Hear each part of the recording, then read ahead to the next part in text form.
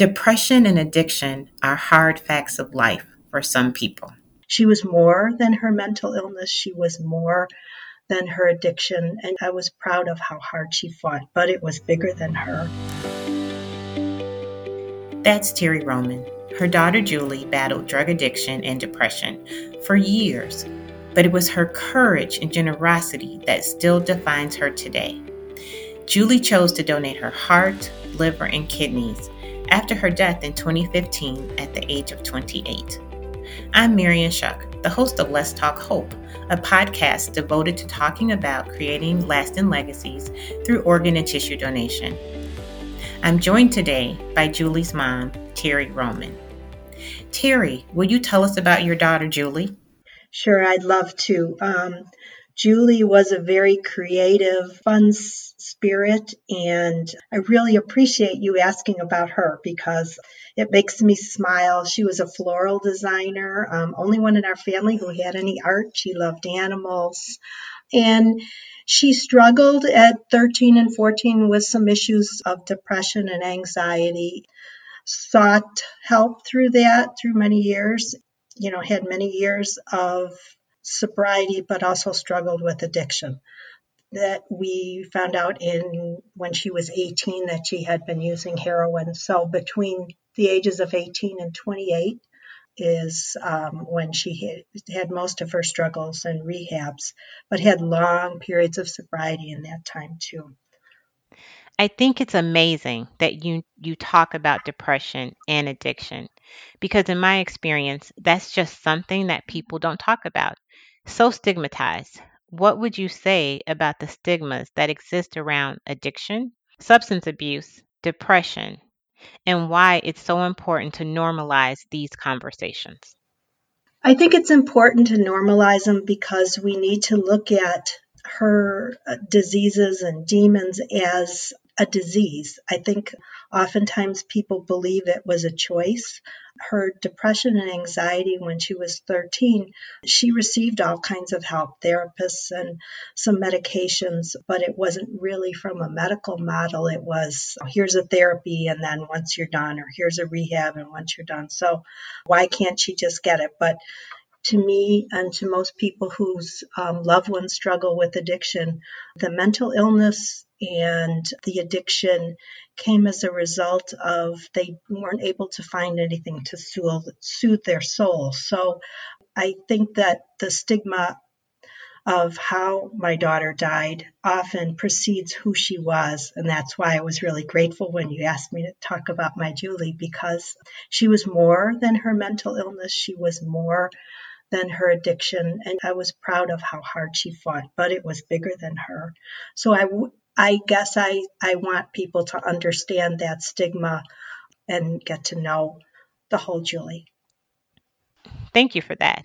I think it's so important to highlight what you said, that it is a disease and not a choice, and that it is something that people need to understand. So, what was there to support you? I've heard that you're involved in a support group called Grief Recovery after substance abuse passing. Can you tell us more about that group and your involvement? Sure. After Julie died, I struggled with finding support groups that were specific to dying of substance abuse because it felt to me, maybe it was in my mind, but it felt a little judgmental that, oh, my child died of cancer or a car accident, but yours died from a choice. So I struggled and I found this group who's a national organization, and I went to a retreat about a year after Julie died. And as soon as I walked in the room, I had a big sigh because I connected with people, not only children, people who lost children, but siblings and husbands and wives and all loved ones. And they felt what that guy did. We kept nodding our heads as we were talking to each other. And the trauma of the addiction also brought the death to a very, very hard thing. So it's a support group, but it's also a support group that brings people out of the shadows and that we recognize that. So I started the group locally in DuPage County in 2017.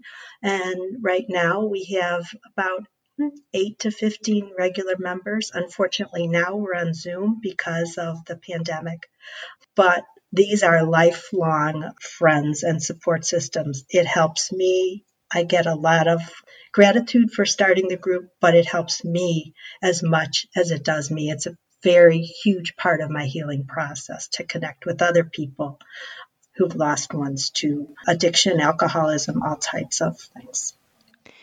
Can you talk more about the importance of community, especially during COVID-19, which has been a time that is so isolating and polarizing for so many people?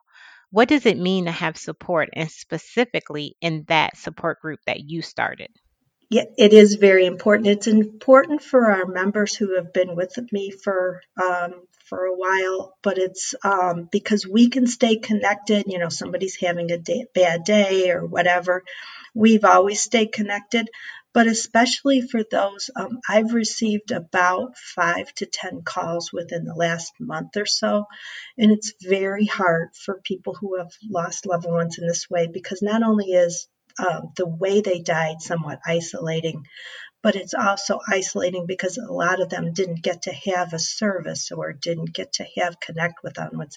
They didn't even get to have a hug.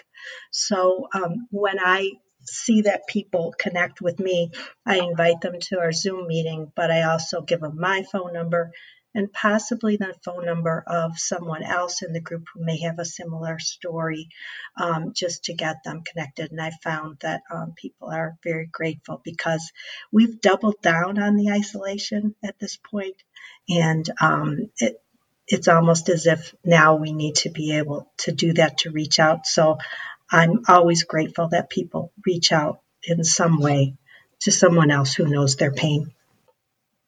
I totally agree. I've lived alone during this whole pandemic, so it's important to have those connections with someone you're able to reach out to. And just making time to have a Zoom, have a FaceTime, just have a conversation is so important. What advice would you give to someone who maybe is going through this isolating time with some traumatic experience that they're too scared to reach out or they don't want to take that first step? What advice would you give to someone in order for them to take that first step?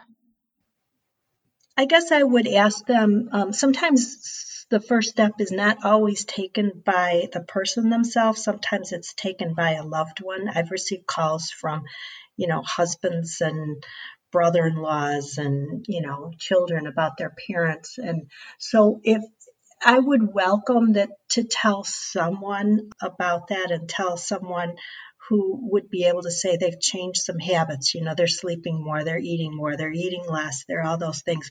So even if you're afraid to take that first step, someone around you might be able to do that. And just because you reach out to some group, one of the groups that I've worked closely with is NAMI, National Association of Mental Illness. So if you're not sure of a loved one's as far as their trauma or what they're thinking, they're also a great resource, and they have lists of organizations for grief, for post-traumatic stress, and I get referrals from them also. So I guess I would just ask that people, and not only the people who are in pain, because sometimes their energy level is low, just to make sure that someone in their support system, that they tell them that they are and say. And sometimes that's a lot of times the first step that a person gets to get some help. Thank you for giving your insight on that. I hope that if anyone's listening or maybe is wanting to take that first step, that they can take your advice and make that step. And can we go back to Julie's donation? Did you talk about donation with Julie before her passing? Or what was the experience to make the decision to have Julie become a donor?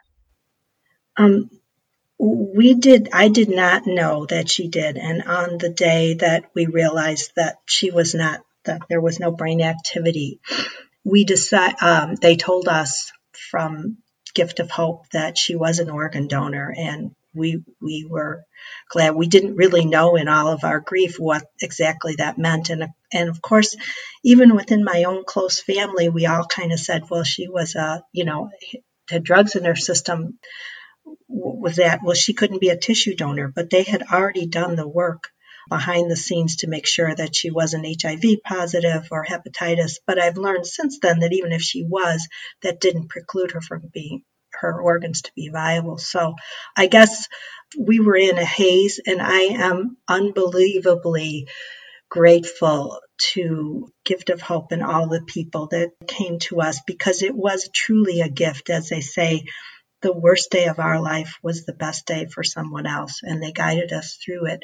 And it really was a shining thing for us. And it also helped us to educate other people as years go by about why she was able to be. People can donate organs even if they have to tell the recipient and their family and make that choice. But if it's explained to them, we got a letter right before Mother's Day the next May about a man who had 6 months that he had been, his liver and kidneys had taken over, and no sign of rejection.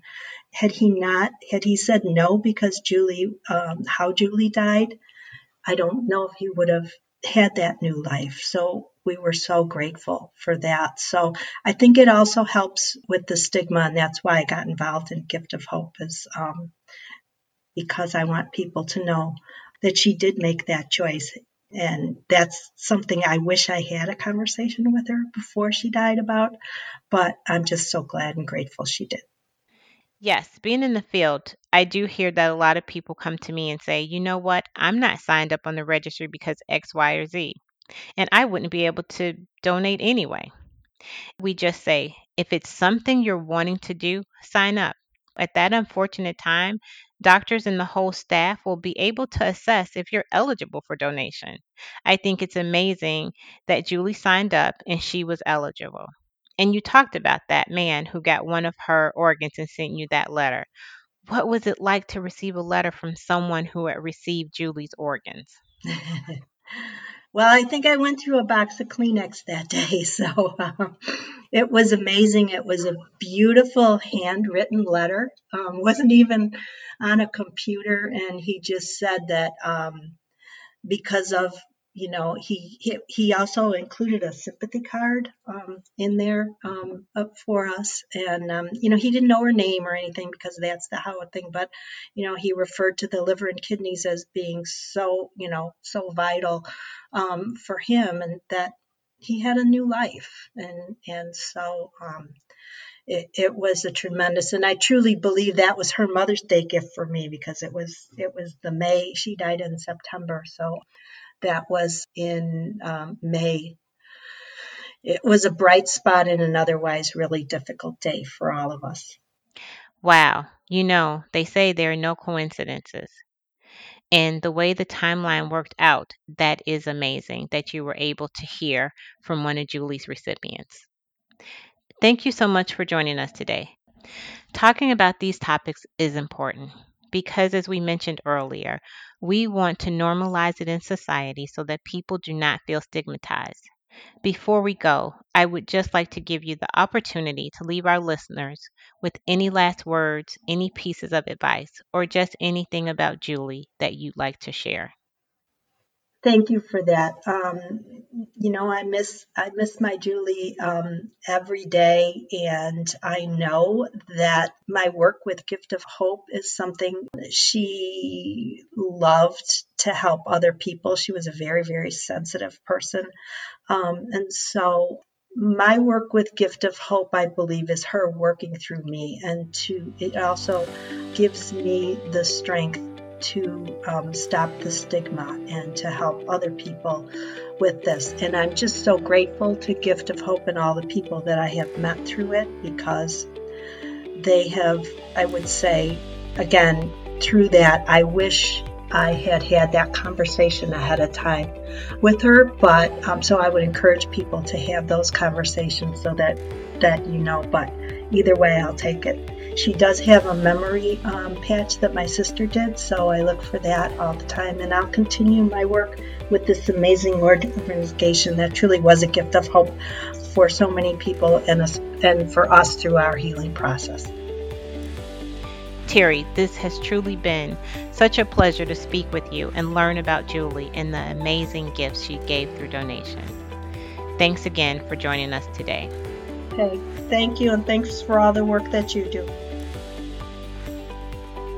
We encourage you to start the conversation about organ and tissue donation with your loved ones today and make your wishes known. You can register to become a donor at giftofhope.org or by texting the word HOPE, HOPE, to 51555. Hello, Tina Montgomery, Supervisor for Community Outreach. In my role, I'm responsible for raising awareness and educating the community about organ, eye, and tissue donation. Daily, I'm asked a host of questions about the donation process and how it works. So we've decided to put them all on a wheel and give it a spin and answer some questions from the audience. Oh, the wheel is spinning. That's a really good one. Here we go. Question 1. Will donation disfigure my loved one's body after death?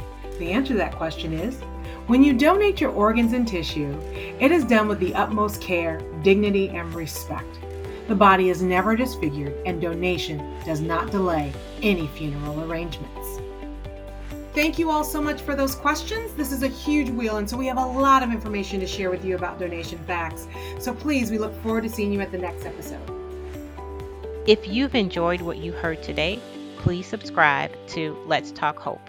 This podcast is produced by Rivet, and to hear more great podcasts, visit rivet360.com or wherever you listen to podcasts.